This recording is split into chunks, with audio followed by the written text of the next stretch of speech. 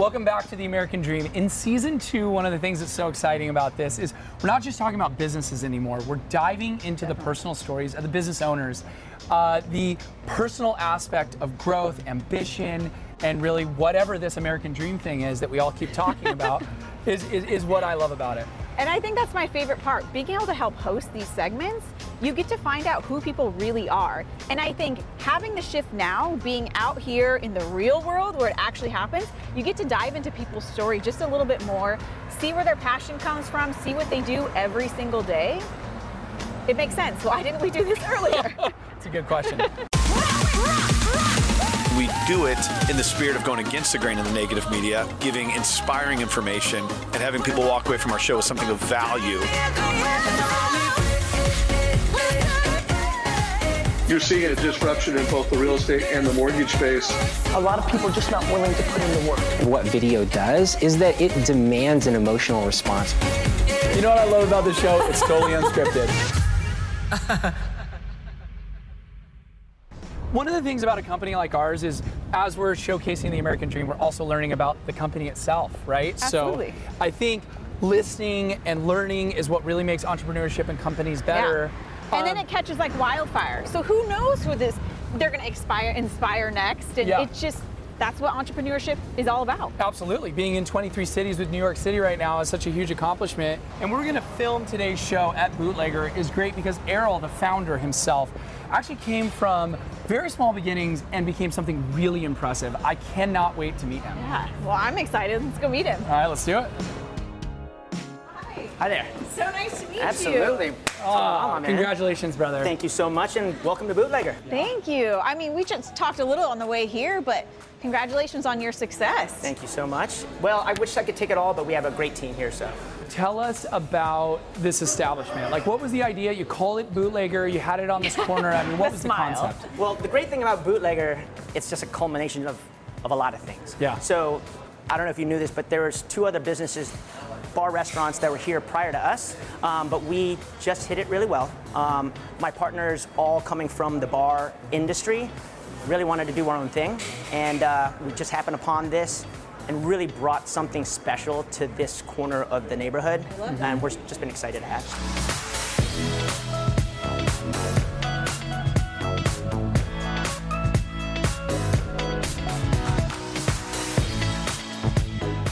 Very excited about today's power interview coming from the Robbins family, a name that everybody knows. Jairek Robbins with Jairek Robbins Companies is a performance coach. Going to talk to you a little bit about his story, but also empowering your American dream. Jairek, thanks for coming on the show, man. Hey, thanks for having me. Nice to see you all. Yeah, you got a hell of a story. So you had less than a week left to live while you were doing charity work. Real quick, tell us that story. So I was working teaching organic farming in a village over in Uganda, and I got malaria twice. There was no running water, no toilets, no electricity, just rural farming village. And we were teaching them how to retill the land that had been poisoned by some illegal pesticides that were sold to the local farmers there. And so in the work, malaria was rampant. And so I got malaria. And I remember sitting down at 20 years old thinking, A, that was not the plan. That was never what we wanted to accomplish. And then B, the concept of what am I going to do? Like, I can't get home to see my family. My bucket list seemed to now fade away because how am I going to buy a house, start a business, finish school, and do all the things I wanted to do? And then what it really came down to, if I was going to have any chance at having some type of dream life in that moment, I had to redesign what my daily life was going to look like for these next 6 days to figure out how to make it a life that I lived fully, I loved deeply, and hopefully I did something that mattered far beyond my physical presence here on this planet. And so that became the goal. I called it, designing my ideal day, which was how would you design the type of day where if you died at the end of that day, you would high-five yourself on the way out and feel damn proud that you did it. Well, pretty incredible story. What I love about what you're doing now is, we see online there's a lot of coaches and life coaches.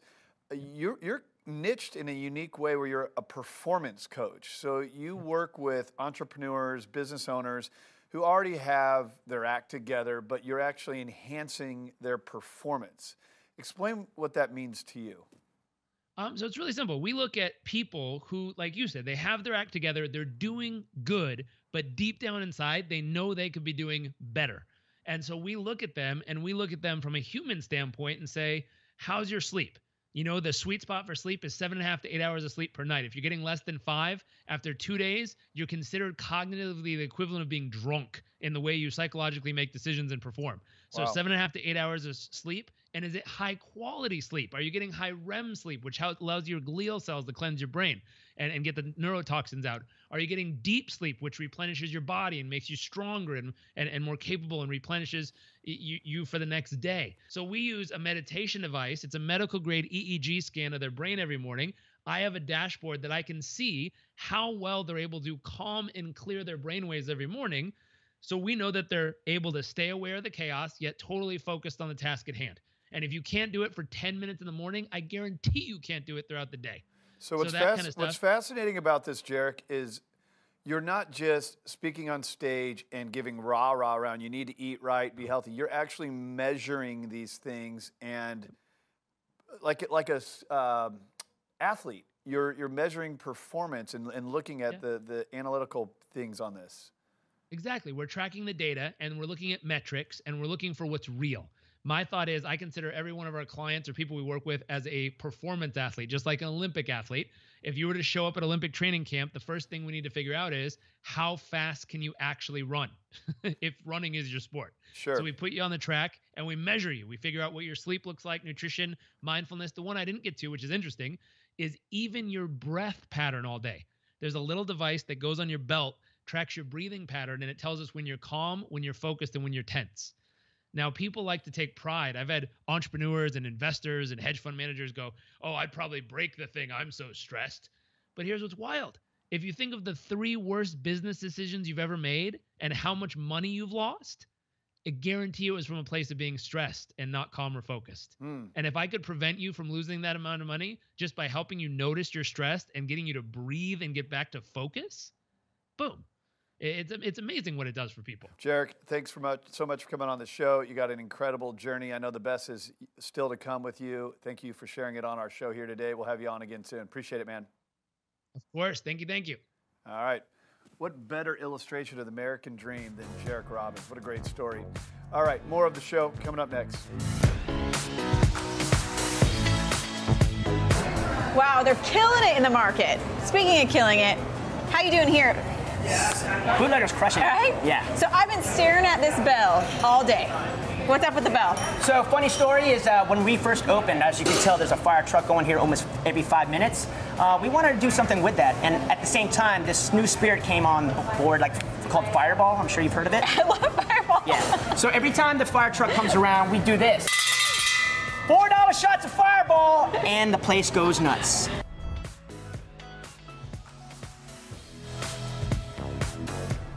There's nothing little about Little Italy. This place has a big personality, and you have to come here with a pretty big appetite. And now with the addition of these beautiful common areas, it feels like you're taking a step out of San Diego right into an authentic Italian piazza.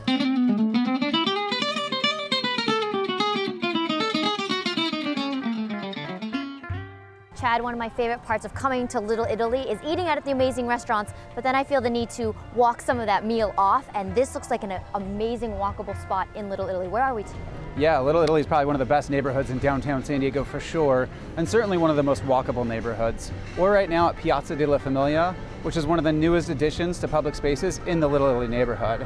And we're here with Marco Lamondre, who was actually born and raised in Little Italy, and he's been working with Little Italy on the development of the community for the last 20 years. Marco, what was the inspiration for this beautiful space?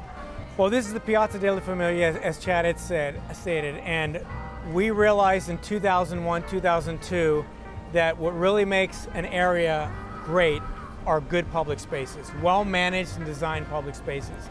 So we began with the Piazza Basilone at India and Fur. Then we went to the Piazza Pescatore, which is at Kettner and Fur. But this was something that was never planned, it's just something that happened. So a few years ago, the Fenton Company came to us and stated, we bought both sides of the street. We're looking at putting parking underground in order to facilitate our southern building. What would you guys like to see? And they said, if you're going to do that and you're going to go under the street for parking, we want to see this vacated and become our central piazza. Just like in many places, predominantly south of Mission Valley, you have Kensington, Normal Heights, North Park, University Heights. They're all built with a town center. What we've been trying to do over the last 15 years in Little Italy is recreate the town center, which is the way planning used to be done before World War II. Everybody likes to know that they're in the center of something. So the Piazza della Famiglia is the primary space in Little Italy. I feel like we've just stepped right into Italy. We're not in San Diego anymore. I mean, this fountain is absolutely beautiful. And it looks like it's got a lot of really delicious eateries around this place too. Exactly. Now, what's the plan? These are apartment buildings, correct? That people will be able to enjoy the space as well? Right, there's actually, the greatest thing is that there's affordable spaces up here, because we really want affordable spaces in Little Italy. We have the only elementary school in downtown San Diego, Washington Elementary. We've got Our Lady of the Rosary, which is going to celebrate its 100th anniversary in 2025. And the food hall has really ignited a lot of things here in Little Italy, even though we have wonderful family-owned and operated restaurants. And Chad had stated that this was something that I think is unique to downtown. I think this is unique to San Diego County, if not Southern California. Very few people are building grand public spaces that are planned and managed by a nonprofit corporation. But we did this in partnership with the City of San Diego and the Fenton Company in order to create a great public space where people could just come here and hang out. They don't have to buy anything, they could just come here and hang out. And it's immaculately clean. I mean, I feel like, I don't see any trash, and I know it's a very secure spot as well. This is part of, we have 18 maintenance workers in Little Italy in our 48 square blocks, and we have about 8 ornamental landscape that do all the hanging plants and everything, because we have the best climate, if not in the United States, in the world. And the piazza is so strategically located because we get all these bay winds coming up, and the microclimate here is phenomenal. So this ties in, this is kind of the glue that ties in North Little Italy to South Little Italy to East and West Little Italy. And this is actually going to become the Civic Center with the commercial district on India Street, the Central Piazza, Our Lady of the Rosary, Amici Park, and the school. This is what the unplanned plan is for Little Italy. And there's also more plans in the future as well, correct? Right, we have a Piazza Giannini dedicated to Amedeo Giannini, who invented the Bank of Italy, which became the Bank of America, which will be dedicated on September 20th. And we have plans for a new piazza called Piazza Costanza, dedicated to Midge Costanza, one of the great Italian-American women in San Diego business community. That'll be a Colombian ash. And then I think after that we'll take a break, and then we plan to really redevelop and plan Amici Park as a great central urban park, and it will have a lot of activities going on. Wow. Chad, I know Little Italy is really your specialty in terms of real estate. I mean, a space like this, I can't imagine any properties even staying on the market long enough because of some of these amazing spaces. Well, I think that's how Little Italy became one of Forbes' top 10 places to live. Wow. When you've got all these amenities right at your fingertips, the San Diego Bay, Balboa Park, beautiful walkable streets with wonderful eateries. The culinary scene here is amazing. That really just adds to a community and the vibrance of the community and people wanting to stay and be here. So Little Italy is going to be thriving for many years to come. And anybody that buys just knows that things are getting better, as Marco says. So it's a community with a great history and a beautiful future planned ahead. Absolutely. Well, Chad, it's always lovely to come visit you in Little Italy and meet people like Marco who are so passionate about the places like Little Italy and develop them and making them even better and San Diego even better. Thank you so much for your time, Thank you. Marco. Thanks, Chad. I appreciate it. Thanks, Marco. Well, Errol, that was an awesome segment. Yeah, that was. But you know what's even more awesome? What's that? Tom Cruise and cocktail. Oh, yeah. And I think I got a little Tom Cruise in me. Well, let's see what you got, Tom. Okay. Oh, that was actually awesome. One of the amazing things about the American Dream Show is we have an opportunity to showcase business entrepreneurs and not just talk about their companies and why they're successful. We talk about the ingredients that went into their success, kind of their storylines. And before we kick to this segment, you showed me how to make your signature drink, right, which is The Broken Butterfly. The Broken Butterfly. And I thought it was so appropriate because a drink like this takes a lot of simple ingredients to make an amazing thing, just like a company or a great story. So I'm gonna try to recreate this drink right now, while Errol tells us how he went from barback to tech entrepreneur in 10 years. Yeah. started off as a bar way back in Maryland before I moved out here, and I used working in the industry just to get me from A to B, pay my way through college. Yep. Through all that, I really learned what I really enjoyed in life. I mean, I did try different things. You know, I graduated in finance, worked in the finance world, even my hand in the real estate. I worked as an LO for a couple years, in 02 to 07. But through those different changes, through the markets and everything like that, I always came back here. Yeah. And fast forward to about 2009, when even though the market was not as great as it should be, the hospitality industry was thriving. Sure. So a lot of downtown venues that you'd see, I actually had my hand in helping open.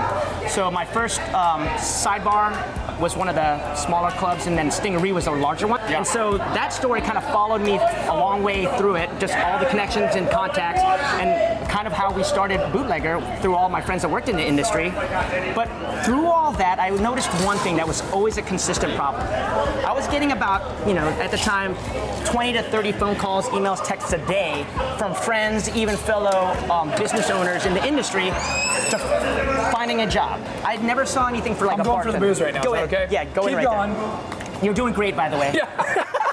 This is the longest drink ever, but we love it. I'm listening and making. Could you imagine if you were a bar patron? Yeah. You would walk right out the door. Well, this is what we do every day. Yes. Much faster. Yeah, exactly. So talk me through it. Yeah. So in about 2014, I was opening up a nightclub called AD Nightclub, which is no longer there, which is the ups and downs of all businesses. Sure, yeah. Failure is important in success. God, yeah, I learned a lot.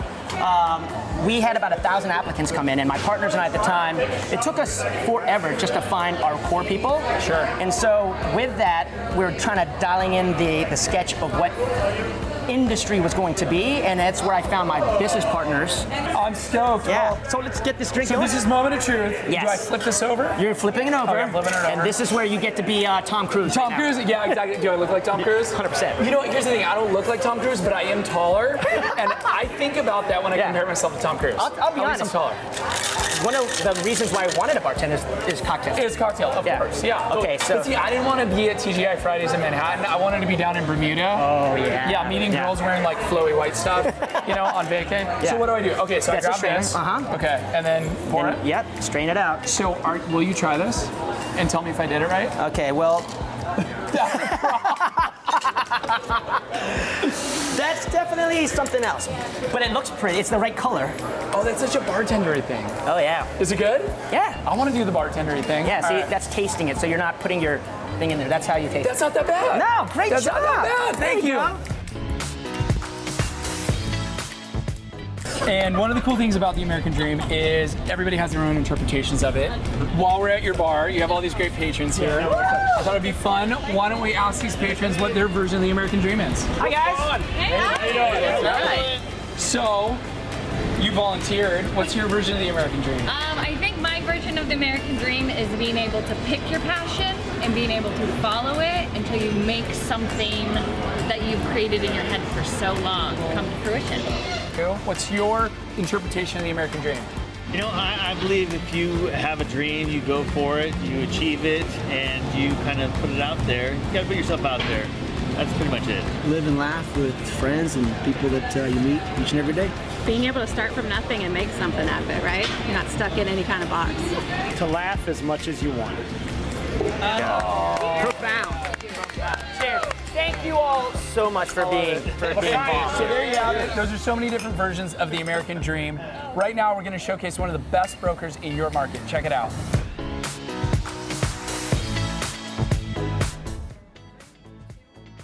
Welcome back to the American Dream. It is fun right now to get to introduce you to Sam Hansen. He is Sam Hansen with Gaylor Hansen team with Loan Depot, and he is a dynamo to talk to. I'm so glad to have you in here today. Oh, well, thank you very much. I'm glad to be here. We go back for years. You're so well known and respected in the community, and you are truly an expert in the industry, in knowing your clients, and giving back to the community. But I want to start off just touching base from your perspective right now as far as what is inventory? I know so much talk right now in Scuttle about inventory, and I'm talking to agents and they're asking questions. What's your opinion on that right now? Yeah, I love keeping track of inventory. I love keeping track of market times. I talk to agents every single day, so I feel like we have a pretty good pulse on what's going on. January 2nd, 2018, just ballpark it, there was about 4,000 listings in San Diego County. And right now, As of September 1st, call it 8,200. So if you look at that, inventory has doubled. Market times are increasing. Showings are slowing down. And what's ironic to me is that when I really keep track of household formation and supply and demand, there are more buyers than there are sellers. So something's going on in the market that we definitely need to keep an eye on. So then what do you see the mind of the buyer, I'd like to say? What Yeah. do you see with that? You know, talking to agents, I really think right now it's not a fundamental supply and demand issue, it's a psychological issue. For so many years since the recovery, it's been a seller's market. You've heard it called a seller's market. You know, inventory levels have been 1 and 2 months. You know, sellers and listing agents are asking for no contingency removal or shortening contingency removal times, and you know, requests for repairs aren't really seen as something they want to, you know, help too much with. And that's not everybody, but in general, I think the buyer's just taken back by, look, man, the seller has been in charge. These prices are going up too fast. You know, we just need to take a breather, and I think we're seeing that right now. I gotta believe it'll turn around. I mean, the first thing to getting more sales is having more inventory. So in my mind, the first step, you know, check, we're getting it. You've done a little bit of a research, almost like a historical look at buyers over the last years, and I want you to share a little bit of what we were talking about as far as, you know, how many buyers there were and what's taken place statistically with this. Yeah, so in general, if you look at the demographically, if you look at the number of people turning 33 years old today, which is the average age of a first-time home buyer, those births were, call it 1982, 83, 84, 85, 86. Just like us. Just like us. Our generation, correct. Exactly. And if you look right before the crisis, call it 2005, 2006, 2007 timeframe, those people were born in the 70s, 72, 73, 74, 75, 76. Well, the number of births of people the number of births in the 70s was going down by the thousands, sometimes hundreds of thousands every year. So household formation would be going down because of that in the 2005, 6, 7 timeframe. Well, the number of births in the 80s, 82, 83, 84, 85, 86, those are going up by the hundreds of thousands. So the next several years in front of us, we have more people turning 33 than almost ever, which means household formation will continue to be strong. Builders will need to continue to build houses for the people to live in. So it's an interesting time to watch inventory rise and market times start to expand. So, but demographically, it's baked into the cake. We can't do anything about how many people were born in the 70s and 80s. Right. And there's a lot more demand coming up in the next 4 or 5 years. It's going to be interesting to see how that plays out. Yeah. People don't need to be panicking right now, do they? This is still good for buyers. I see buyers basically say, hey, it's been hot for so long, I think it's going to correct. I think we're going to see prices go down. And you know what? My personal opinion, maybe 2, 3, 4 years from now, it will correct, maybe 2, 3, 4%, 5%. But what buyers really need to understand and they need to be educated on is if interest rates go from 4.5% to 5%, your purchasing power, and just let's say a 10% down on a $850,000 loan, don't quote my numbers perfectly, right. but that you lose $50,000 worth of buying power to keep the payment the same. So I think the buyers really need to be educated right now. They need to make informed decisions based on facts and not just, you know, feeling and the psychology of, you know, maybe the seller's being a little bit unreasonable right now. Okay. And, you know, that's our job as real estate professionals. Our job is to educate, make sure people are making really good choices for their families, and that's what we're here to do. Which is why we always empower our viewers to talk to the professionals. Don't Google search and figure it out on your own. You know, it's like WebMDing, but for your loan, don't do it. Go to the professional, because you can really guide them on what's best. You also do a great job staying connected with your real estate community, your partners out there. You've got something fun coming up once a month that you do to stay connected. Why don't you share that real quick? No, thank you. Every Thursday, the fourth Thursday of every month, from 4:30 to 7:30, we have a happy hour where our real estate partners and our 90 Days of Past clients get together and celebrate and have a little bit of fun and eat a little bit of good food, and we move it around the county. So stay tuned for the invite and where it's going to be. Can American Dream Partners come? Of course. That sounds so fun. Yes. It's always great to get to see you. Thank you for being an expert on the show today, and we appreciate having you out in the San Diego community making a difference to buyers. Thank you for having me. We'll be right back with more of The American Dream. Well, that was a really inspiring show. I think one of the cool things about this new season is the American Dream is going out in the field, and we're checking out business owners as they're doing some unbelievable things. Bootlegger here in California was a great place to have this show hosted. Tawny, what was your favorite part? My favorite part was honestly meeting Ariel. I've been here so many times and just have no idea about the history behind it. It's just been coming and having great drinks and food, but to be able to know where he came from, and he never stopped, and he's still growing. Yeah. And the drink? And the drink and the broken butterfly is amazing. So yeah, I'm excited for it all. Yeah, that's the fun part about this business, right? Is you have alcohol. I don't think you can do that in real estate. Without it, where would you be? A cause of and solution to all problems. Maybe not in business, but thank you everybody for tuning in. Tawny and I had a great time at Bootlegger here in California. Thank you to Errol, and catch you next episode.